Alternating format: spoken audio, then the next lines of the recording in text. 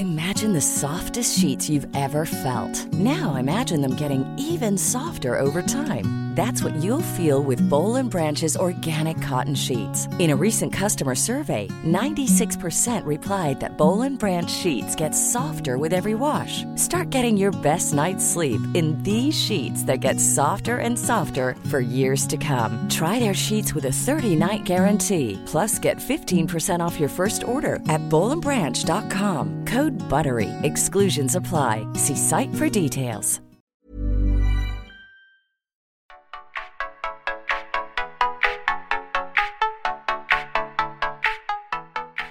As a theme within our podcast is thinking bigger, starting small and looking at, okay, why do we do things a certain way? Because it allows us to scale.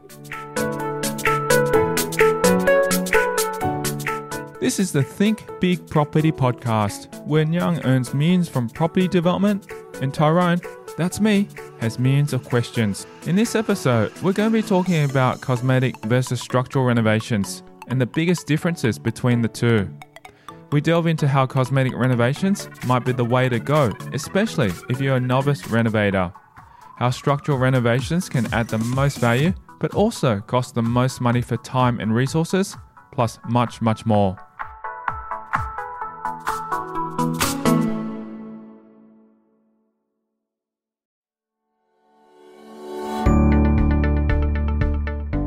Renovations can be a powerful way of being able to add value and quickly turn a profit with the sale of your property. We find out about what the best type of renovation might be depending on your situation. Oftentimes people, when they start in property, they always think about, I'm going to do a renovation. And I think it's a really good place to start. Oftentimes we're stimulated with the TV shows, whether it's Reno Rumble or this and that, where they're knocking down rooms and painting it and putting in floor coverings, and they've gotten pretty hardcore with it. As you know, it's very, very popular, kind of like the cooking shows. But I think we really need to break it on down and take it past the TV show and put it in reality, because sometimes people get excited, people think, yep, I can do this, I can do that.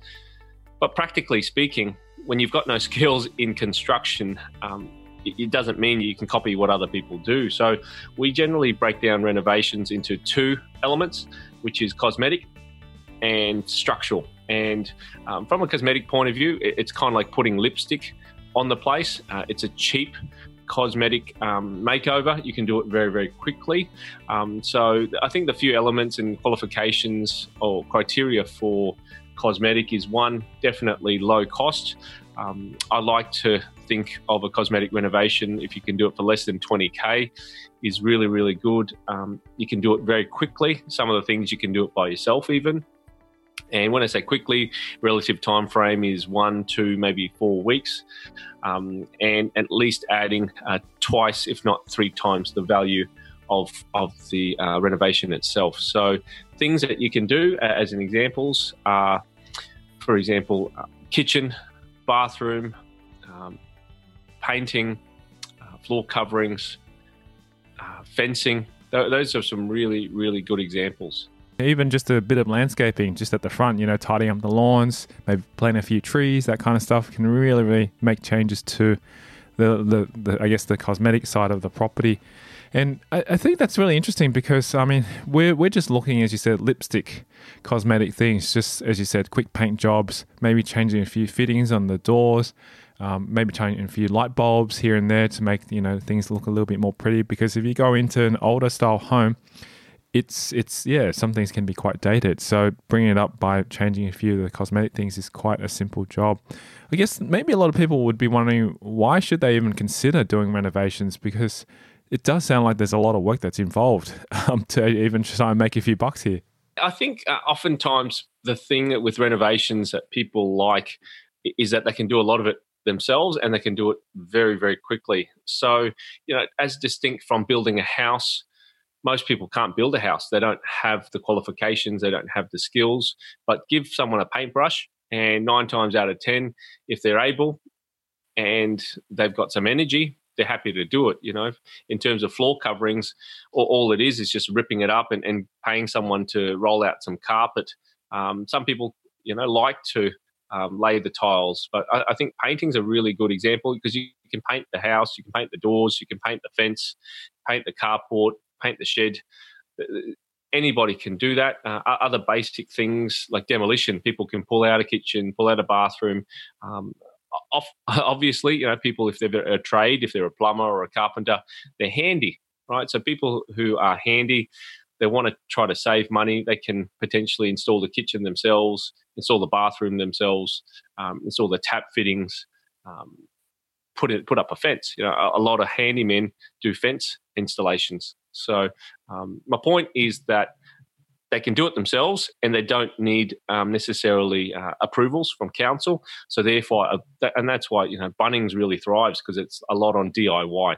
It'd be interesting to actually talk a little bit about some examples of things where things could go wrong, because I don't really need to talk about the things that go great because you see them all on those TV shows like The Block and all that kind of stuff. So, they've been all cut into an entertaining show, and they show, how easy it could be or how glamorous it's going to be, and, the end result to make XYZ profit. But when we actually peel it back and go, okay, what are some potential issues or what are some of the devastating disasters that could happen in this?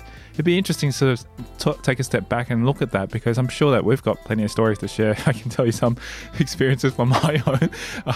But yeah, you probably also met many students who have gone through that. What are some possible situations where things just don't go right? Why go to the students when I can just go here, mate?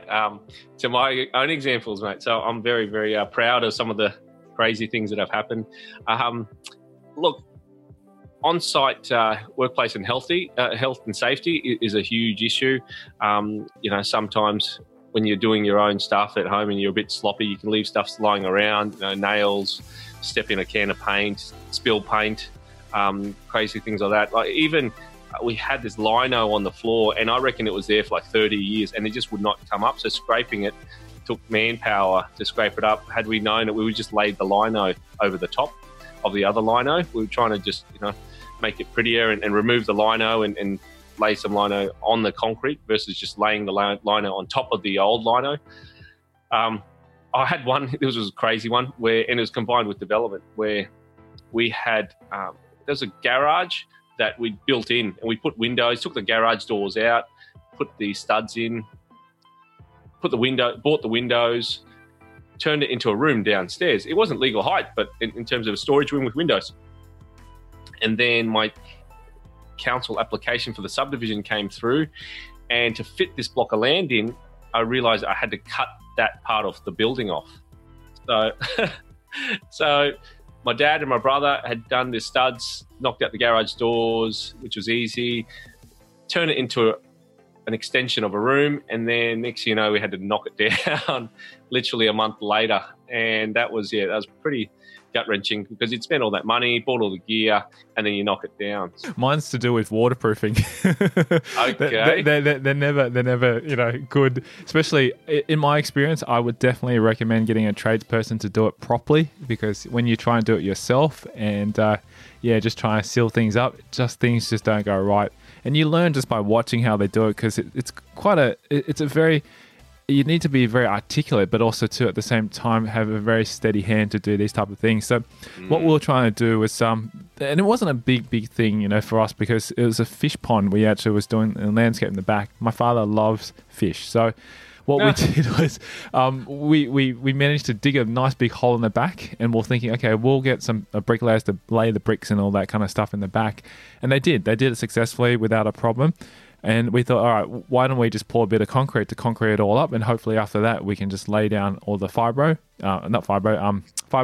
to seal it all up, so that way it become seal proof and all that kind of stuff. And we thought, we'll install iron tanks and so forth. Anyway, long story short, after doing that for about 2 or 3 weeks and stuff, we poured all the water in, and the tank itself was probably, and this is an in-ground fish tank, I should say, in-ground fish tank where we could put some koi and all that kind of stuff. And we're trying to, create our own mini swimming pool really for these guys. Yes. After about 2 or 3 weeks of doing that, it was pretty much day and night that we're doing it. We put the water in, had the tanks all running, and about, I think, 2 or 3 hours later, we started seeing all the water gush out of the sides. And we go, no. oh my gosh. So it wasn't a pleasant experience. But yeah, that lesson learned was, at the end of the day, get some professional tradespeople come in, and he actually had to rip the whole thing out and relay the whole thing again to seal it up properly. Yeah, it was a pretty tedious task, but he actually did it in about, I think, 3 days.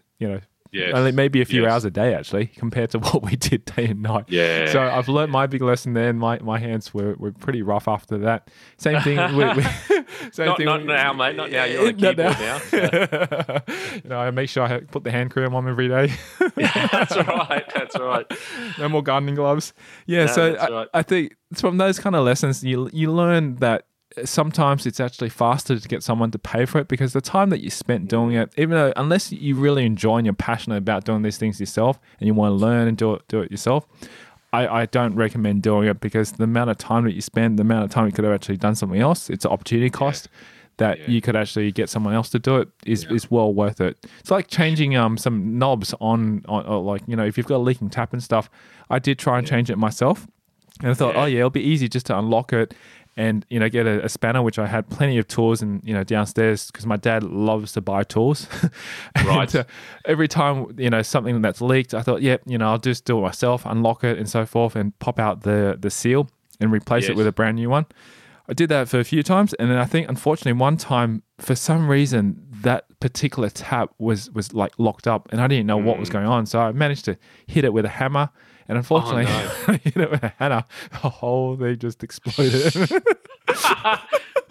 you turn off the water at the main, or? No, that was the stupid thing I forgot to do. Oh, no. So, you can imagine the whole place was flooded with water for a little bit, and my dad wasn't too happy with that. So, lesson to be learned. Make sure you firstly turn off the taps. Secondly, if it's too hard to push over, don't force it. Let's talk about the pros and cons of doing it yourself versus getting a tradesperson who's qualified to do it. Hey, let's talk about that while we're talking about cosmetic, because I do find that it takes a while, especially when you're starting out, to get your head around why you should pay somebody else. Because I definitely think a pro of doing it yourself is, if you know what you're doing. Let's say you're a carpenter, right? Even if you're a carpenter, we'll talk about pros and cons of doing it yourself. One, the pros is you definitely save money, right? Save money. If it's $55 an hour, $60 an hour, you save money. And you're on site, your turn, it's your own house, you turn up, you do it on weekends, whenever. Essentially, you're going to turn up. This is the thing, because that it's your place and it's your own, and you'll turn up there. Thing is, it becomes sort of like, I'll do it maybe tomorrow, and then you'll delay it, and that's the thing. You keep staring at it and go, I'll get it done. But the thing is, because you're there, that you've got no urgency to do it, and therefore it delays the project. And I've learned so many times, like when I'm saying I'm going to paint a room, just to clean it all up. By the time you move everything all out, you just stand there and just go, gosh, it's going to take me at least a few hours. I think I'll go and play a video game, or go out and go out and eat and watch a movie and so forth.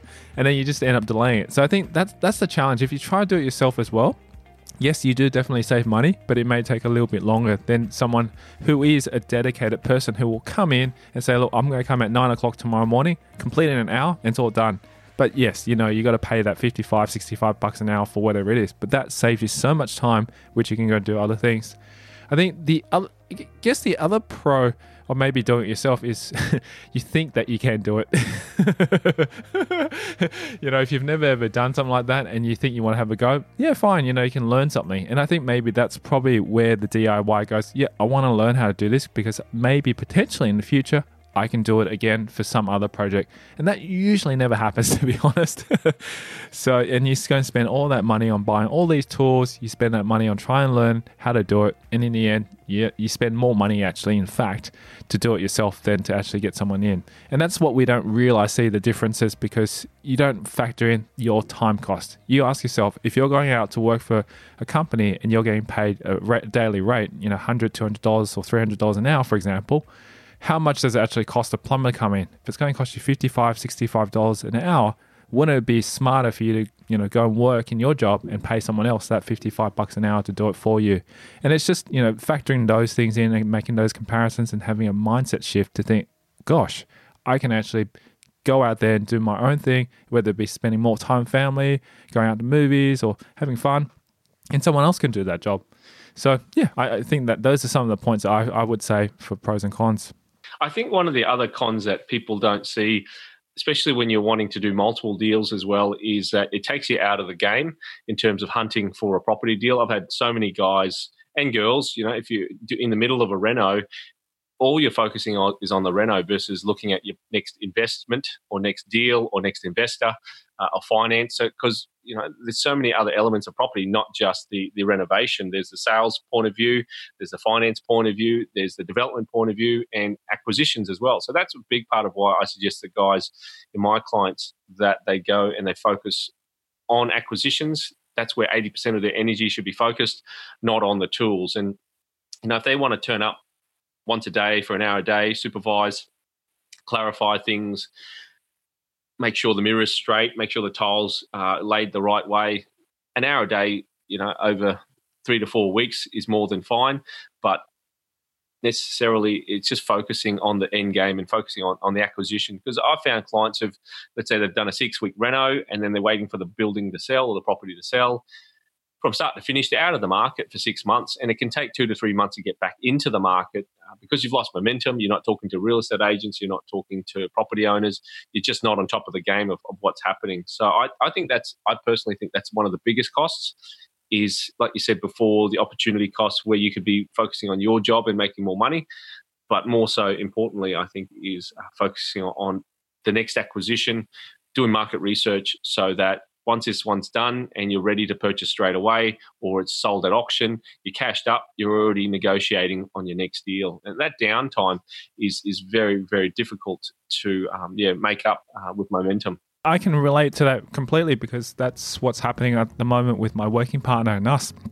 He's very good at doing the renovations and he's been managing a lot of the renovations now. But I think it was a mindset shift over a period of time that he's realizing, gosh, one deal can take, as you said, up to 6 months or so to do the renovations. And not necessarily was he actually in there actually doing the renovations that often, but when he was in there, he didn't have time to actually go and meet with agents, didn't go out and look at property. And he was just saying that to me, look, I would rather be doing subdivisions right now than to actually go and manage tradespeople, because to manage tradespeople takes time out of your day when that potential time could actually be continuously looking for more deal flow, as you're saying, to bring in, to consistently bring that kind of activity in to do more deals, therefore generating more income. So it's that mindset shift of actually changing, okay, if I'm really going to do renovations, do I really, really want to manage people? Or do I want to just do like subdivisions, as we've been talking in previous episodes, and continue to just manage that paperwork? Because I guess it is just an opportunity cost, as you've just said. And from experience, I would rather be sitting behind a computer and managing paperwork for a few hours a day compared to being on site with a tradesperson to manage them that runs over 6 weeks. It depends on what your strategy is. From a renovation point of view, and that's where the costs can mount up, and that's where the deal has to be quite profitable, is that you might hire a builder to manage the tradespeople. And all you're doing, for example, let's say I'm building some townhouses, what I'll do is I'll turn up once a week and then I'll do the inspections and then I'll ring the builder and say, mate, I need this sorted, this sorted, this sorted, this sorted. So you're not physically there. There's so different levels of management where you are micromanaging the tradespeople. You're ringing them, you're organising them, you're correcting them, you're paying them. That's one way. Or you could engage a builder to manage those tradespeople. And yes, it's going to cost you an extra few grand to do that, but in terms of your time and leverage, that's where it comes in to leverage that time so that you have someone managing that team of half a dozen tradespeople who are painters and plumbers and electricians and all that to coordinate that. And so, your 1 hour is effectively applied across a half a dozen tradespeople. Actually, you raised a very interesting point just a moment ago about the costs. See, maybe just to mention in terms of a renovation, probably con, I guess you can say, as well, is there are unexpected costs that you may not see. See, if you're going to actually be building, for example, a brand new house, all the costs that's associated are pretty much predicted and it's budgeted all in. But for example, if you're doing a renovation on something that you've never seen what's behind the walls or underneath the sink or whatever, or mold that could come from wherever it is, there would be probably additional costs that would come into play, which is unforeseen. And that's the challenge we face and hear about renovations, is that these unforeseen situations or circumstances that happen. For example, if you're about to pull out a wall and you find out that inside that wall there's been water dripping inside and you don't know until you pull it out and it's all moldy and it's affected the whole foundation of it, then you may have to get an engineer to come in and reassess the whole situation. Some people have pulled out a whole wall or ceiling and found out that all the wiring is completely wrong. It's dangerous. It's not safe. They have to rewire the whole thing. So instead of actually being just a simple, replacement of a ceiling because there's maybe cracks and damages of that, it becomes a whole rewiring job, a whole foundation laid again. So these are the things that people probably need to take into consideration before they do any renovations or anything like that. And I guess that's something that we, as I guess being in this game, would gain from experience because we've done it and been there before. And I know from experience of doing a renovation in a few of the places that I've been in, things just don't turn out the way they expect. I mean, the result at the end is great, but sometimes there are going to be definitely delays that you need to factor in and the additional cost because at the end of the day, you don't know what's going to be expected there. I think having said all that and all the pros and the cons, I think cosmetic renovations are a really good place to start to cut people's teeth on the process, on what works and what doesn't work with renovations. Because once they've done a few, they will realise, hopefully, that they've got to leverage their time. But I do find the first one or two, people doing it themselves, they definitely get a set of satisfaction. They realise how hard it can be to do renovations successfully, especially if you're on the tools, how time consuming it is. And sometimes people just go learn the hard way. That's what I figured out in terms of my training with people is that I can tell them until my face is black and blue on how to do it best practice. But you know what? I've had to learn the hard way. And once you do, like I said, a couple of cosmetic renovations, you might make 50, 100 grand, but you're going, geez, that's the hardest 50, 100 grand I've ever worked for. Not just because you bought the house with finances, but you've also expended your energy. So, and then your ears start popping open, go, okay, maybe there is a smarter way. Maybe there is a better way. Maybe the other thing actually we'll talk about being on the trades and the tools is there's a cost on your body as well. And I've seen it time and time again, people in their 60s and 70s or tradespeople, and they're tough, as in, in their 20s and 30s and 40s, they're very, very tough. But when they're 60s and 70s and their body's falling apart, they're not very tough anymore. So don't get me wrong, there's a place for it, but I'm happy to pay for that. And so it's like a health insurance policy that someone else can be on the tools and be the hero, be the He-Man. That's fine. Sometimes it's even hearing, noise and people going deaf from not being responsible on site, just managing that and allows you to leverage. I'm thinking about scalability. Can you do it long term? So therefore, I look at things that you can do multiple of. When you're renovating one house and you're on the tools, you can't do 5 houses. You can't do 5 townhouses. You can't do 20 apartments if you're the painter and painting every room, right? So it's just a matter of limiting and thinking bigger. As a theme within our podcast is thinking bigger, starting small and looking at, okay, why do we do things a certain way?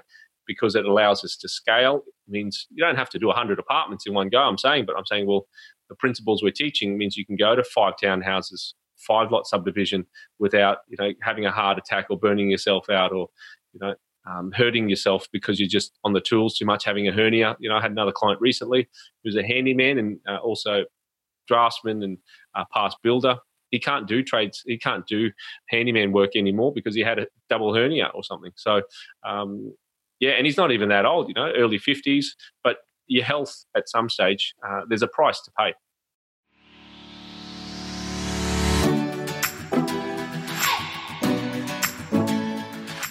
Coming up after the break, we'll delve into structural renovations. A structural renovation is usually a much bigger job and it usually requires council approval. Just how difficult structural renovations can be.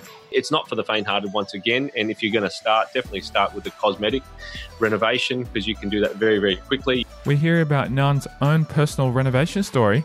So, 5-bed, 1 kitchen to a 6-bed with a kitchen and a kitchenette, and essentially it could be a dual key or a dual occupancy.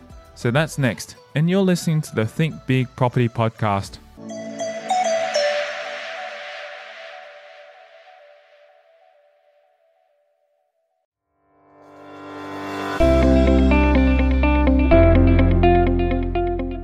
Hey podcast listeners, we want to give you something extra special just for listening. When you head over to thinkbigproperty.com and subscribe, you'll receive a free chapter from Nung's book called Bankable. Inside, you'll learn about which development strategy is right for you, where you can find the best bargains, buy property at a discount, and how do you get free blocks of land. Simply visit thinkbigproperty.com to get your free chapter.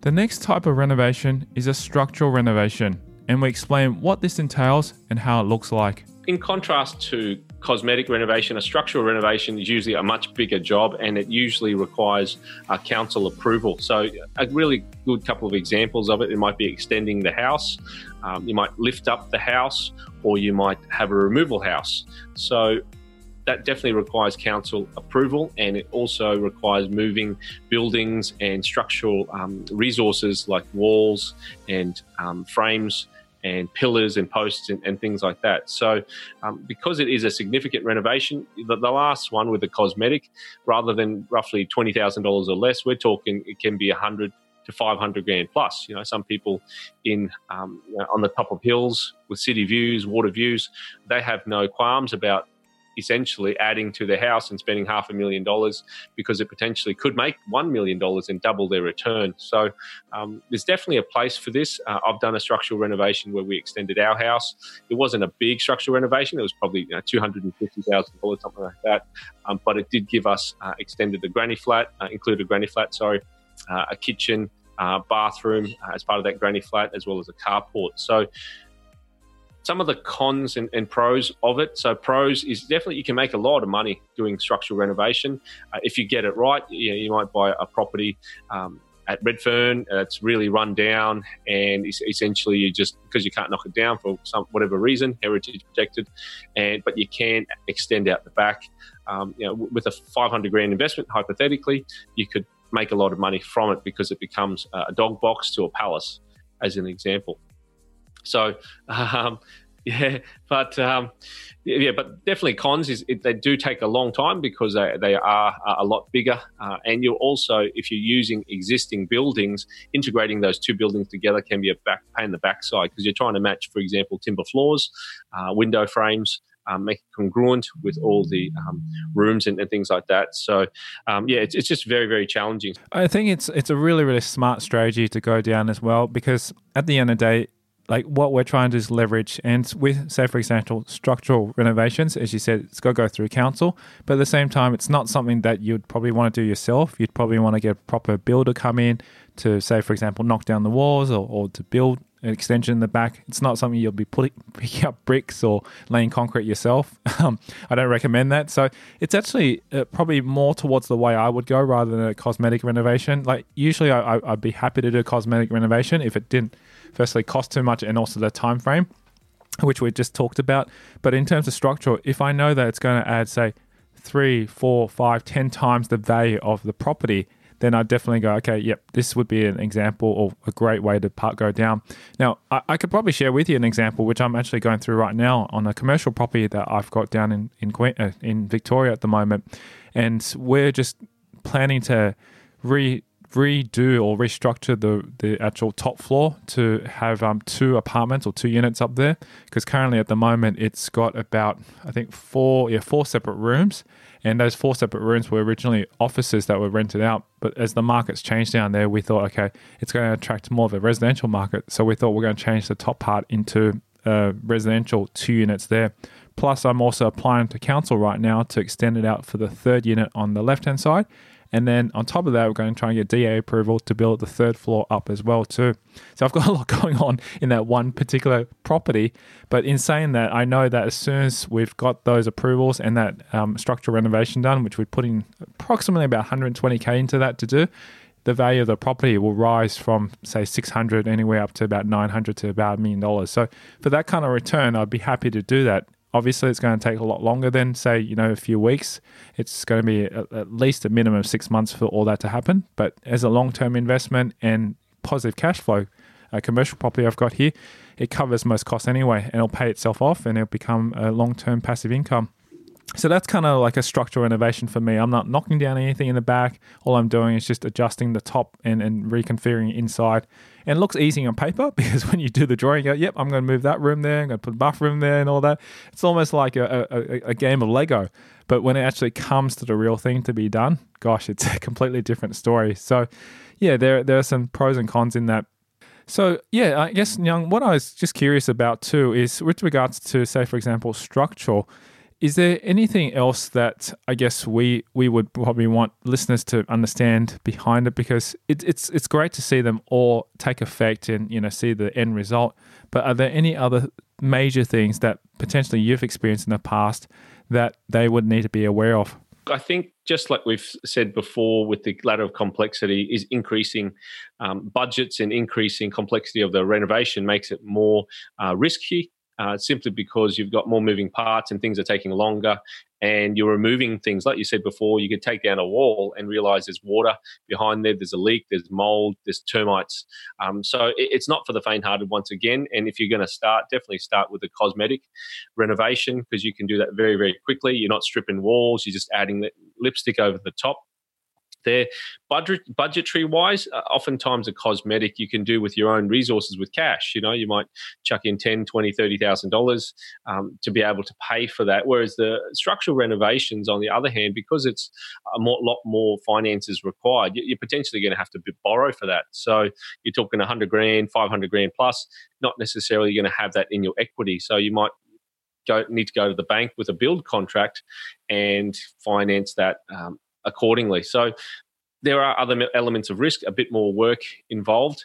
I think learning how to do the cosmetic renos is really, really handy. I've got a couple of examples I might throw in while we're fresh on this topic because you could, yeah, how about we talk about a couple of easy cosmetic ways to add value, hey? And then people can extrapolate that to structural if they want. And we can talk about examples that I've done as well. So a cosmetic one I've done in the past, for example, is in a house. It was a 5-bedroom. So cosmetic reno was it had a really big living area. And so we just put up a couple of walls, put in a door, so turned that into a bedroom house. And then at the same time, the laundry, we turned that into a kitchenette. So it had 2 taps, for example. And so we put a bench top across that and a sink, and then still had space for a front loader underneath that bench. And so that was turned into a kitchenette where you can potentially put a couple of cooktops and things like that as well. So it turned from a 5-bed, 1 kitchen to a 5-bed, 1 kitchen to a 6-bed with a kitchen and a kitchenette, and essentially it could be a dual key or a dual occupancy. I'm looking actually at the actual floor plan of it, and the actual bedroom is in the middle of the house that you added, right where the lounge room. That's fascinating. How long did that project take to do? I think it was 2 weeks. So all up, I think it cost us $4,000, and those walls that we put up it was a previous bedroom there previously. So there was a half wall taken down and then a full wall taken down, and so we just refilled in that half wall to a full wall and the other full wall. So it already had floor coverings in it. So I think we just replaced the floor coverings in that particular room because it was quite old and green. And so yes, reconverted a 5-bed back into added that 6-bedroom there, and then added that kitchenette. So rather than renting for, let's say, $320, the rental appraisal came in at $450, and then we promptly were able to sell that. So an increase of rental income of $150, $130 a week is a fair bit, proportionally, about 30% increase in rent. And so the value of the property, we found it quite easier to sell because of that add value. So what kind of profit did you make out of that particular property? I think it was $20,000 was a profit, and it was just a quick turnover in a period of 10 weeks or something like that. So I'd secured it previously prior to Christmas, and then we put it back on the market and sold it by February. So in 90 days, I think I just turned it over for a quick $20K profit.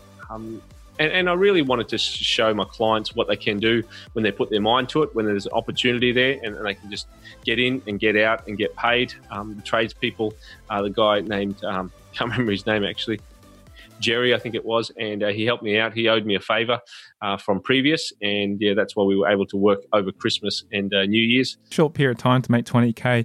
And as you said, it only took 4 weeks for the renovation, and then to sell it 10 weeks, that's a very, very fast turnaround. So that's an excellent deal. Adding bedrooms is a really good way, especially if you've got big living areas or big lounge rooms that you can just put up a couple of walls and a door.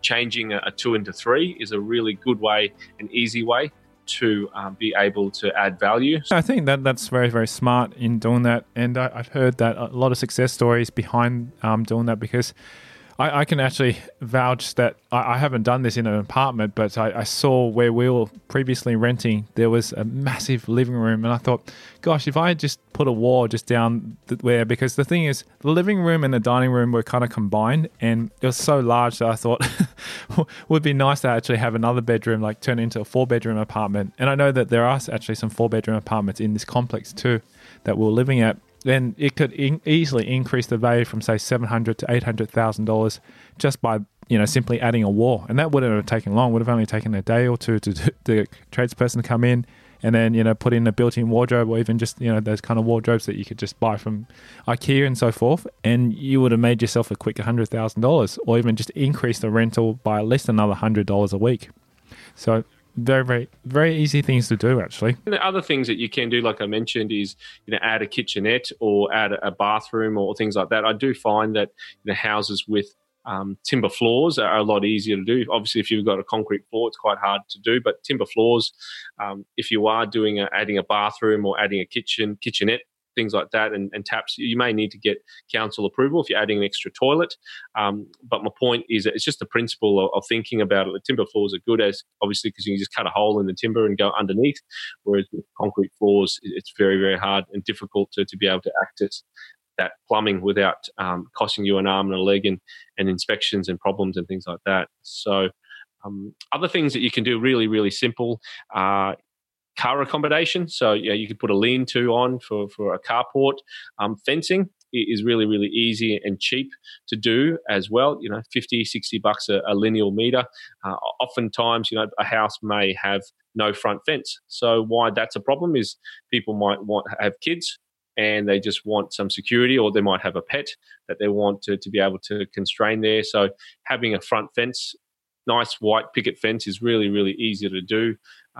Get it installed, paint it yourself if you want to. A lean-to, which is like a carport with 2 posts on the side of the house, is really, really quick to do. You may need to get a building approval if you're going to do a proper carport. Concrete driveway, that's pretty basic to do. Painting the outside of the house, installing air conditioning, even might be a basic thing, and a couple of fans for a rental point of view is really, really attractive. Polishing the floorboards, ripping up the floor coverings, and if there's timber floors, that's a really, really big add value for not a lot of cost. To do that. Yeah, I'm just thinking back as tenants as well too, what I've requested for in the past, because I'm also thinking from the rental point of view. And as you mentioned, aircon's quite an important thing, especially in Sydney. It gets really hot. And I kind of scratch my head going myself, a lot of the properties that I've seen in the past that are new, I'm actually quite surprised why they don't have aircons in the bathroom, in the bathrooms, in the bedrooms. It's very strange because, if the house has been built new and it's quite a lot of like spacious areas, they only just seem to be putting in like a split system in the main bedroom and also in the lounge room. But I'm like, why do they not put it in the other bedrooms, especially when they're for kids and stuff? It makes it quite challenging for them to rent out. And I've seen that, on a number of occasions here. And then in the end, you'd have to request for that to be done. And sometimes landlords are happy to install it, obviously increasing the rent just a little bit, but that's a really, really good add value there.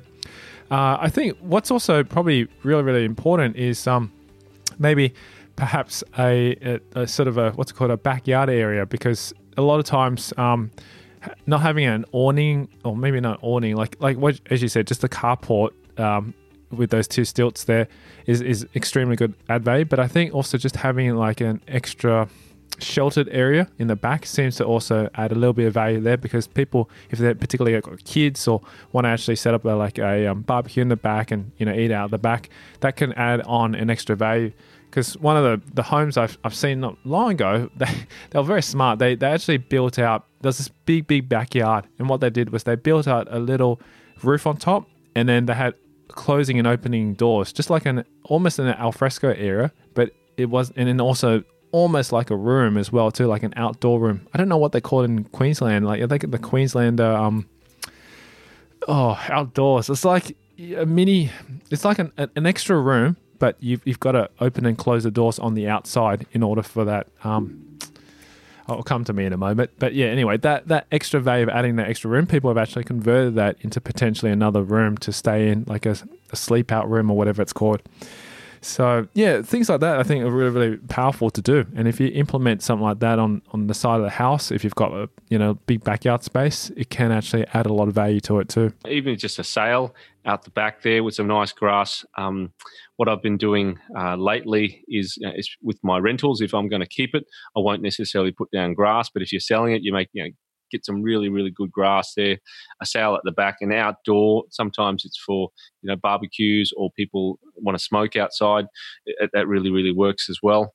I think that one of the things to maybe avoid if you're thinking about it, very unique situations though, is that sometimes people think adding a swimming pool will add value. I think I'd rather suggest people not because people are quite have mixed opinions on pools, and if you've got an area for people to install pools, let them do it themselves because pools can be a high maintenance thing, and some people want it and some people don't. So I think that especially if in winter, if you're selling a place, having a pool made people go, geez, it's cold. We're not going to use a pool while we buy the place. So, a pool is a personal preference. So I think that's definitely something to leave it out for now. If you're going to buy it and live it in it yourself and you want the pool, great. But as a selling value and a selling item, as getting a return on investment, I think unless it's a very, very specific scenario where it's, a monster block of land and you've got 10 acres and you've got acreage and you've got this and that, and you want to add in the pool for lifestyle because you think it'll add value to the end buyer, great. But in most instances, just leave it alone. Everything's got to have some kind of ROI. So if you add in a carport or add in an extra bedroom and so forth, and that definitely increased the value of the property, then definitely by all means for investment purposes and looking to make a profit on it, I definitely go with it. And I think that's the powerful thing about looking at it from so many different angles, because having it from a structural, cosmetic, renovation point of view, there's just so many things that you can potentially do as well. And I guess that's what's really, really key about this, is seeing with a sort of a creative eye to see, okay, what can I do potentially to this property to add more value to it that will be appealing to a potential buyer or a potential tenant that will be interested in renting it as well. Just a couple of other ideas while we're finishing up, because all the ideas are coming out now right at the end. I've heard from one of my colleagues that rather than painting, you can just get a gurney out. Now, I don't know if you've heard that. Yeah, Tyrone, you have? Yes. So rather than painting a house, you just gurney the house down to get rid of the dust and clean it down that way, gurney the driveway, gurney this, gurney that, just to remove the dust and the dirt, and what's underneath is very, very clean. So just a last minute tip before we wrap up. I think that's a really, really powerful one. I mean, I've seen it done on previous houses when I was actually looking at buying because this person was a developer himself, and he owned numerous investment properties, and just before he actually put on the market, I watched him just hire a few tradespeople, come out and just high pressure gun everything and just tidy up the gardens. And gosh, the appearance it made, the cleanliness it changed it, man, it just made it look like almost brand new again. And I think that's what they do on, like, straight after they've completed a construction on a house or development. A lot of them come out because, when they're actually building, they've got, marks of concrete all over the brand new bricks or whatever. They just pretty much gurning it all that off, and then it comes out like brand new. So yeah, things like that can make a huge difference to the sale value of the home. All right, well, let's talk a little bit about then what's next in terms of, say, for example, assignment or takeaway task for the listeners. What do you think we should provide for this week's assignment? The idea taken from the last podcast was talking about going and looking at some finished buildings. I think this time I suggest the listeners, let's say, go out and look for some real rundown dog boxes, right? And we're talking about the renovator's delight, and we're talking even worse. I've got a client, his nickname is the Termite Whisperer, and he loves, the worse the better. If it's livable, he's not interested, right? He wants stuff that's dilapidated and run down and absolutely, on the structurally fine, as in you could build around it and you can replace the kitchen and the bathroom and all that. But we're talking crack dens, we're talking termite dens, we're talking places that needs a bit of work. So that's my suggestion: is be on the hunt this time and go and inspect 5 rundown properties, and then make a list of, if you were to renovate them, what do you think you would do? Would you replace the kitchen? Would you replace the bathroom? Would you replace the floor coverings, or would you polish the floors? What would you actually do? And not only that, add to it on the column on the right, how much you think each item would cost, right? So floor coverings might be $3,000. Paint inside might be $5,000. Kitchen, $5,000. New fence, $4,000. So just get in the swing of going and inspecting some rundown properties and what you would personally do to make a buck on it. Would you do a cosmetic reno? Would you do a structural reno? What would the costs be from a renovation point of view, as well as what do you think you could sell it for? And just go inspect 5 rundown properties and come up with your mini business plan on what you would do to add value and sell the property on the other end.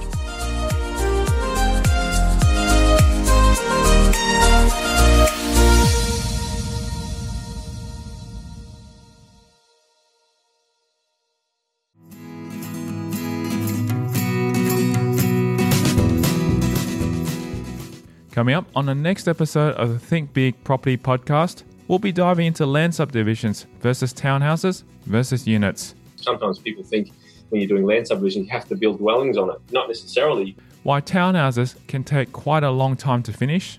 With townhouses, especially when you're starting out, you usually tie yourself up in knots because you really focus on the design and making it perfect and fitting the block and things like that. How hard it is to sell vacant blocks of land. When you're selling vacant land, it is a lot harder to sell. But there is a skill in it and there is an art in it. And that's next time on the Think Big Property Podcast.